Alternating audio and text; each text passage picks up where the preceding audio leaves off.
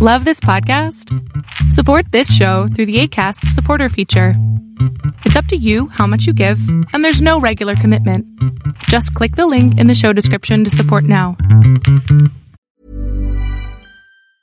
Quality sleep is essential. That's why the Sleep Number Smart Bed is designed for your ever-evolving sleep needs. Need a bed that's firmer or softer on either side? Helps you sleep at a comfortable temperature? Sleep Number Smart Beds let you individualize your comfort, so you sleep better together. J.D. Power ranks Sleep Number number 1 in customer satisfaction with mattresses purchased in-store. And now, save 50% on the Sleep Number Limited Edition Smart Bed for a limited time. For J.D. Power 2023 award information, visit jdpower.com/awards. Only at a Sleep Number store or sleepnumber.com.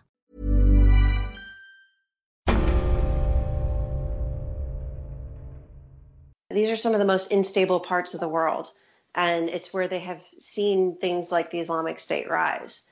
So yes, the military is 100% looking at it in that, from that point of view.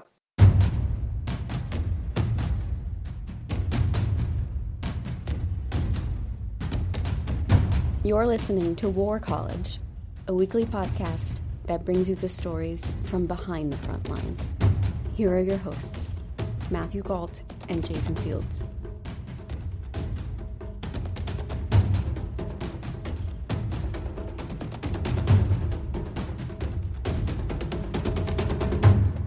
Hello and welcome to War College. I'm Jason Fields. And I'm Matthew Gault. The military tends to be fairly practical. Typically, if it sees a threat, leaders prepare to deal with it. But what if the enemy is the planet itself? Tara Kopp, Pentagon Bureau Chief for Military Times, joins us today to talk about the military's response to climate change, and also what's happened since Donald Trump took office. So, Tara, can you give us some insight into how generals and admirals tend to view climate change? Well, from day one, Secretary Mattis came into the Pentagon treating the climate and every other threat as something that the Pentagon needed to improve its readiness against. And the Pentagon has not stopped since, despite what the president has done in his months in office. I'll give you a perfect example. In March, the president ordered that DOD and every other federal agency stop preparing for climate change. The Pentagon is not going to do that. It can't put its ships and its people and its aircraft at risk. So it found a workaround. It's just not going to deal with climate change. It's going to treat the weather, the effects of climate change, as a threat to continue to prepare against. And what's your view of Secretary Mattis? So you know how the president loves to call him Mad Dog. And Mattis is not a fan of the Mad Dog nickname, but, again, he's now Mad Dog Mattis, so we'll just go with that. But his actual nickname is Chaos. And to someone that doesn't know, they're like, oh, cool, chaos is just as cool. Obviously they're thinking of somebody coming in just messing things up. But it actually means the exact opposite. When he was a younger officer in his career, I guess he would frequently offer his opinion to all of the men and women he was leading. And one day he walked in and they were deployed, and on this big whiteboard, chaos was written. And he goes, well, what's that? And nobody would say anything. So, of course, he got more curious. And finally, with some pestering, they told him the colonel has another outstanding suggestion.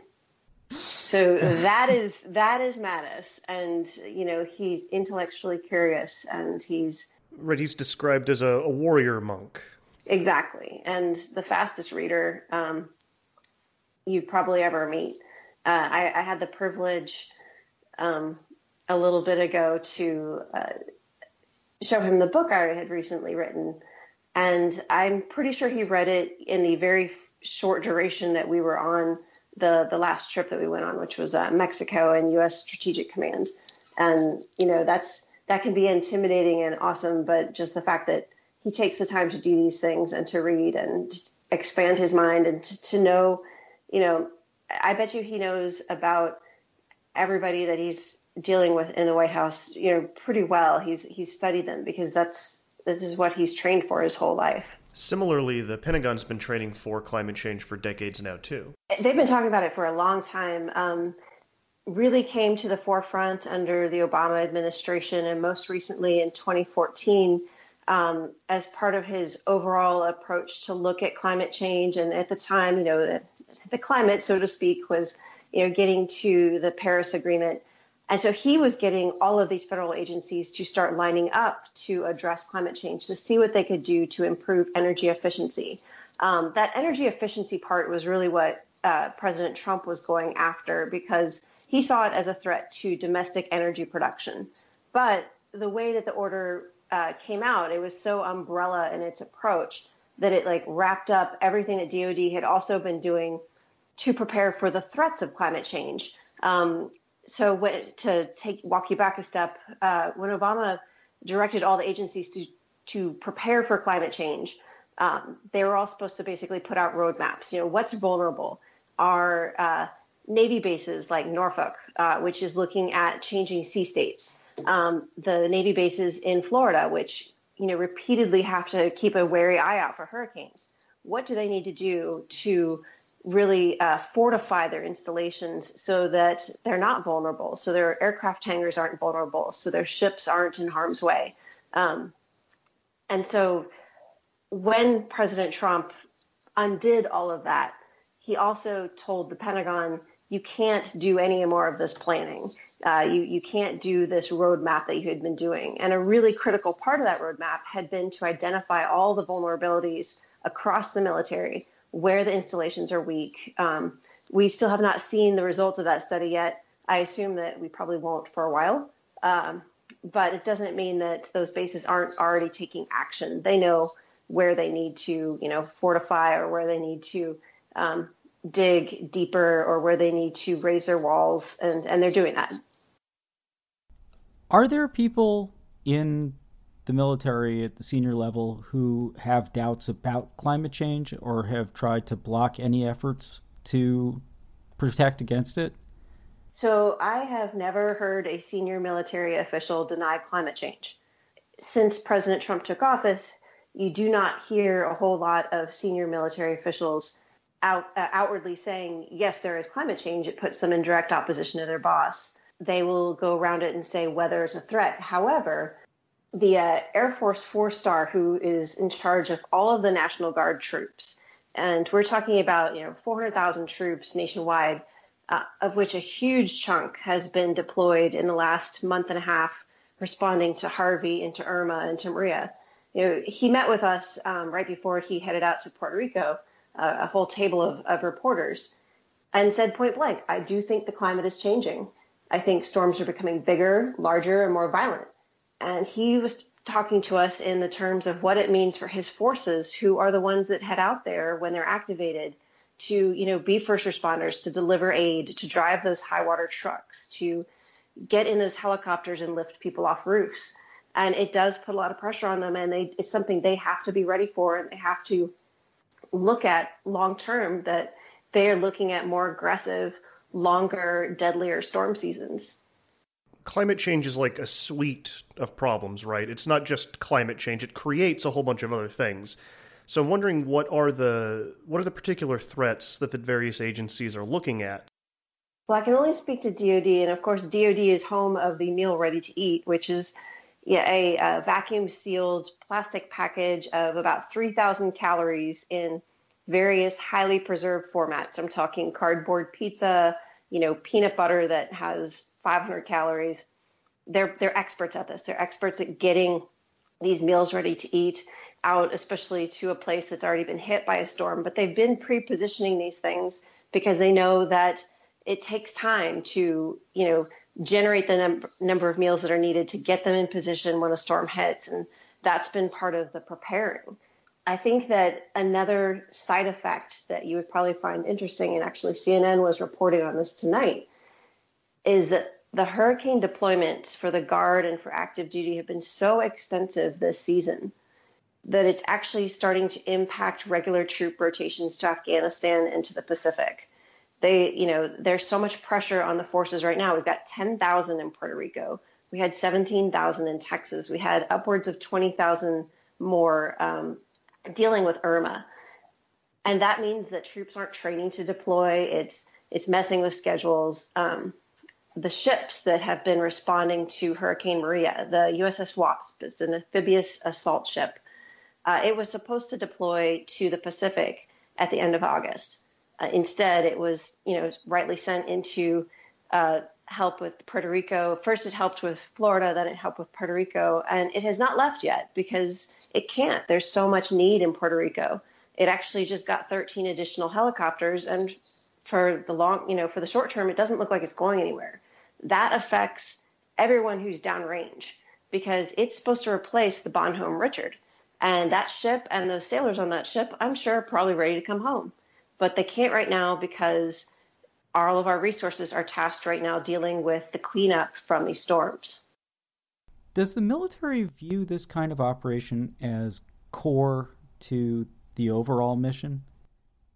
Absolutely. It's part of, it's part of their role in defending the nation. And they, in their previous roadmap, that they now can't follow, but still exists on the web if you want to look it up. It's the 2014 DoD Climate Change Roadmap. They talk about how they have to be ready to deal with more aggressive storms and how they will be the ones that will be needed to respond and to save people and to get guard troops out and to do these high water rescues. We've seen this image again and again this season. And you have it's not just hurricanes. You have guard forces out in California battling wildfires. Every time there's a massive weather event, like a massive tornado, those are guard troops that get activated to help people in need.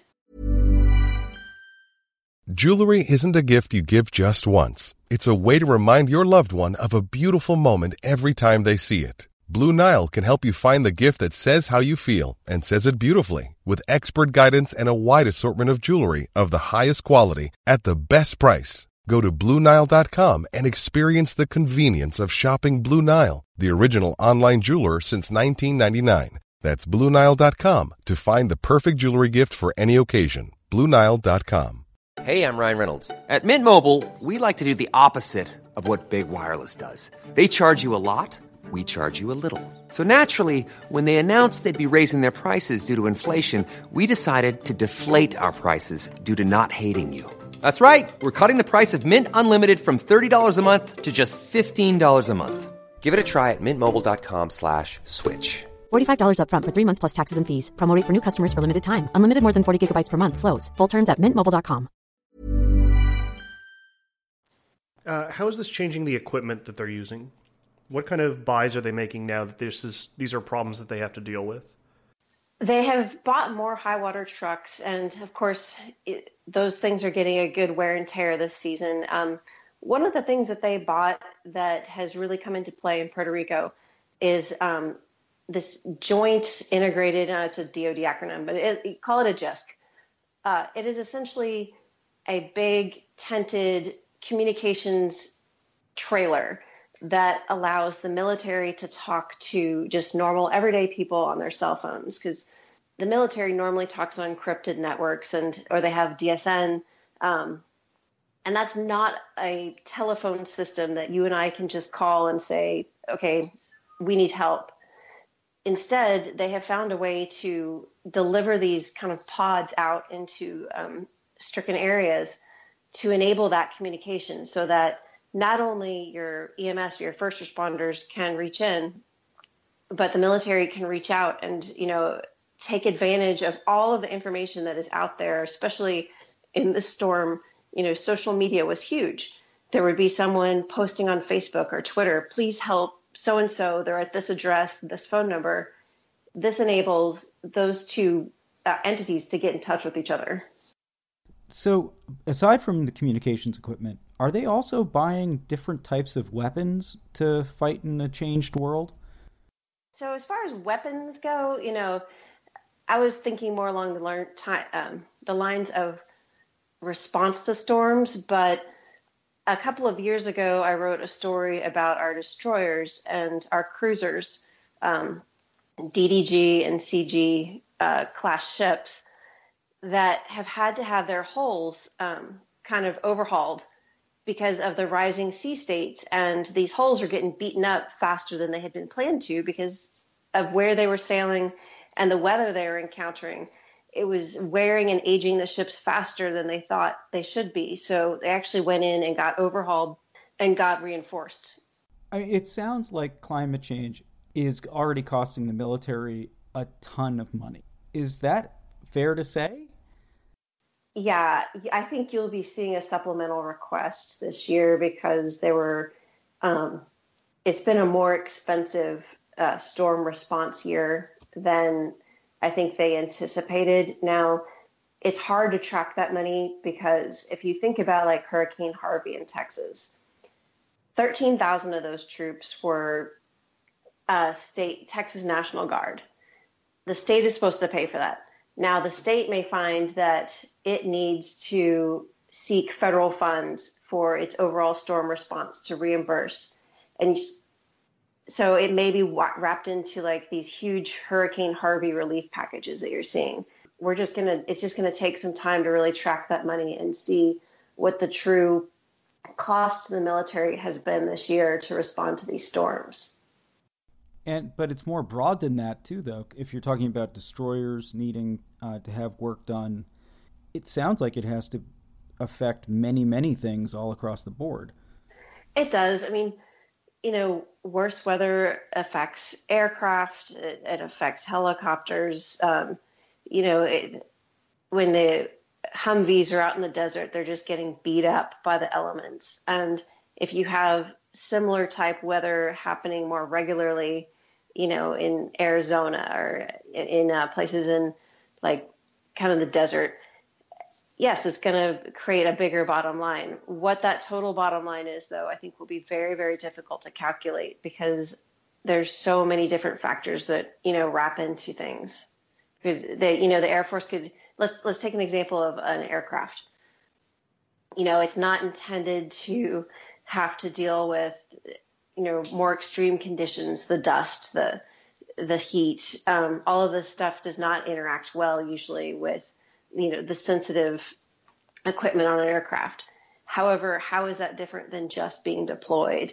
Do you blame the climate for that, or do you say it's just the higher pace of deployment and we're out in the middle of Syria, conducting operations against the Islamic State? So I think really trying to tabulate that will be difficult, but we'll definitely give it a shot.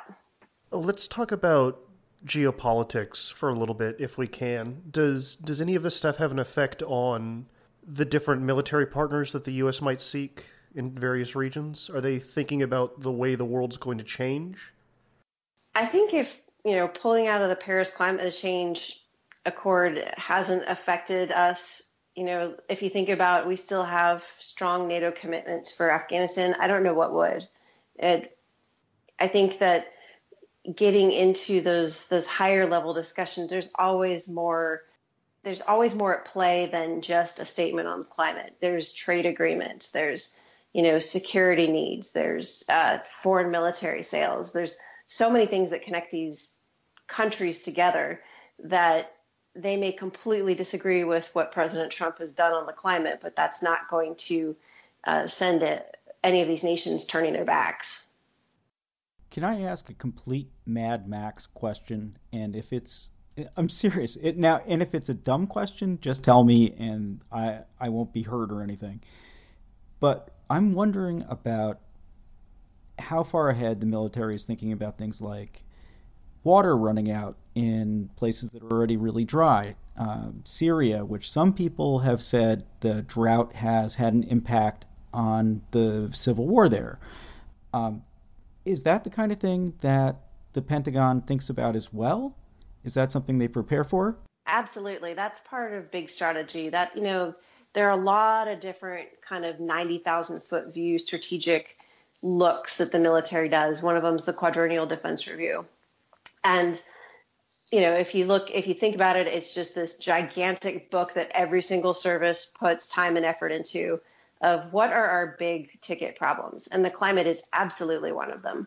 Because it creates, where you have all of these seams, where you have lack of food, where you have lack of water, where you have lack of energy security. These are some of the most unstable parts of the world. And it's where they have seen things like the Islamic State rise.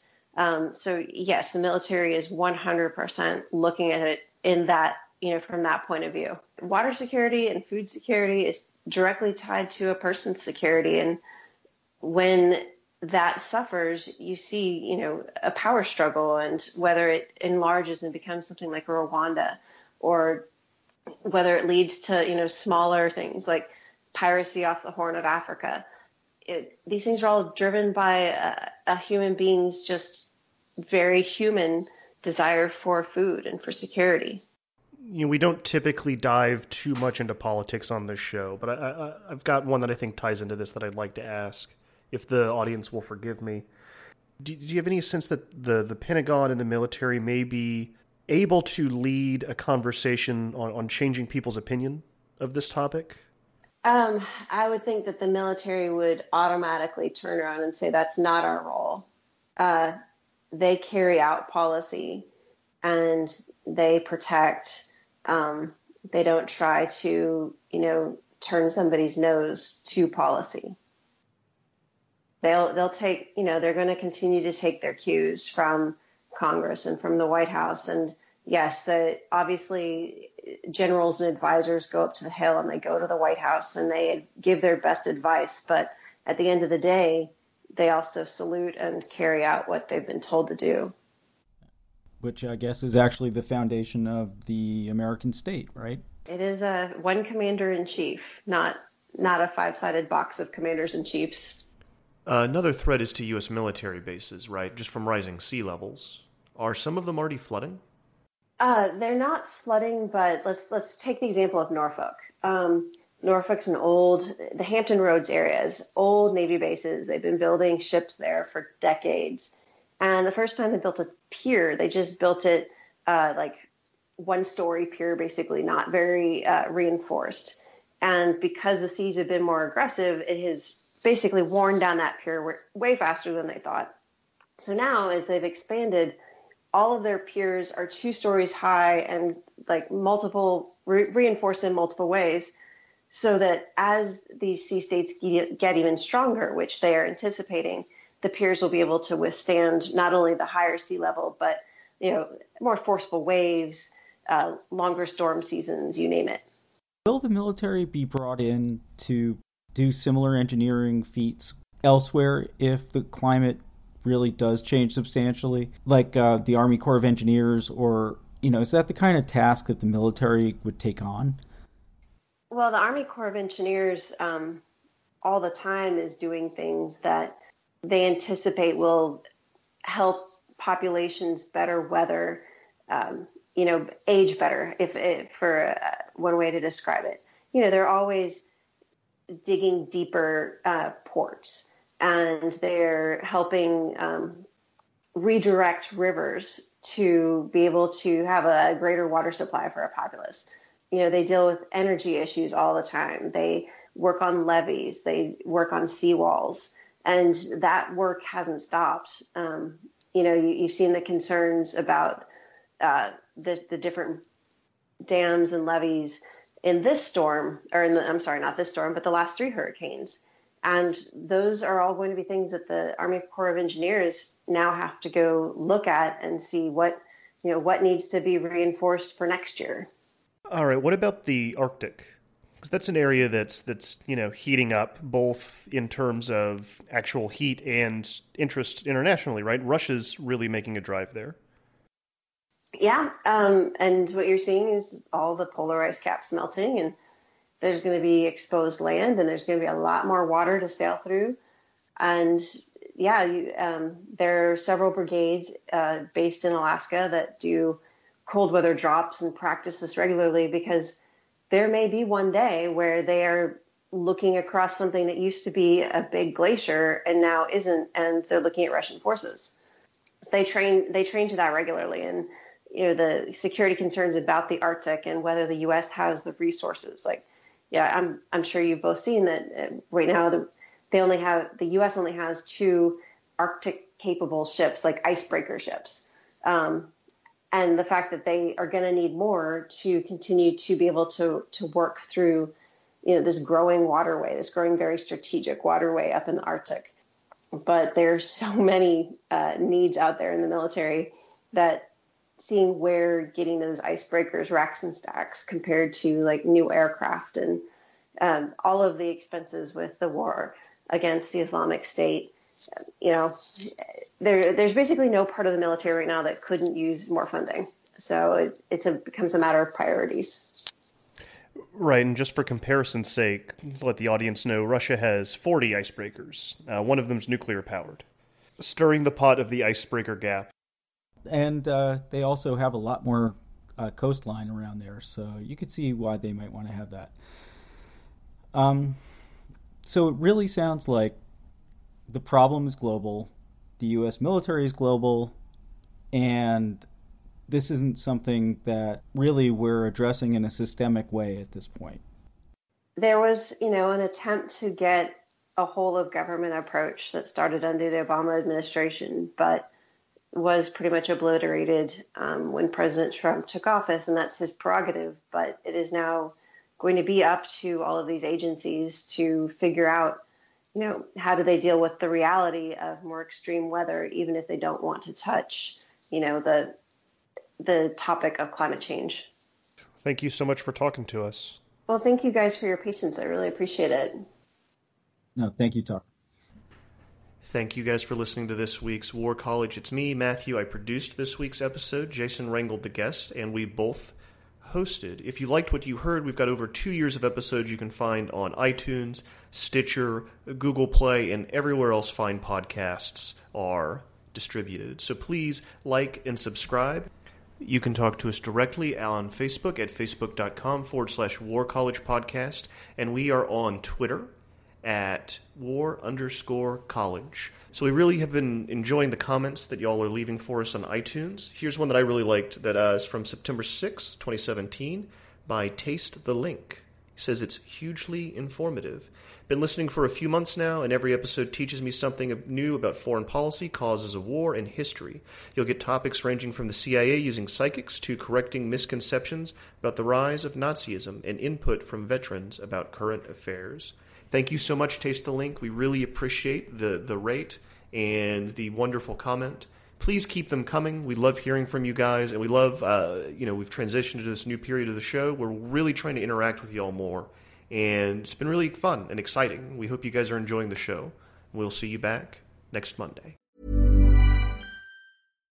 Hi, I'm Daniel, founder of Pretty Litter. Cats and cat owners deserve better than any old-fashioned litter. That's why I teamed up with scientists and veterinarians to create Pretty Litter. Its innovative crystal formula has superior odor control and weighs up to 80% less than clay litter.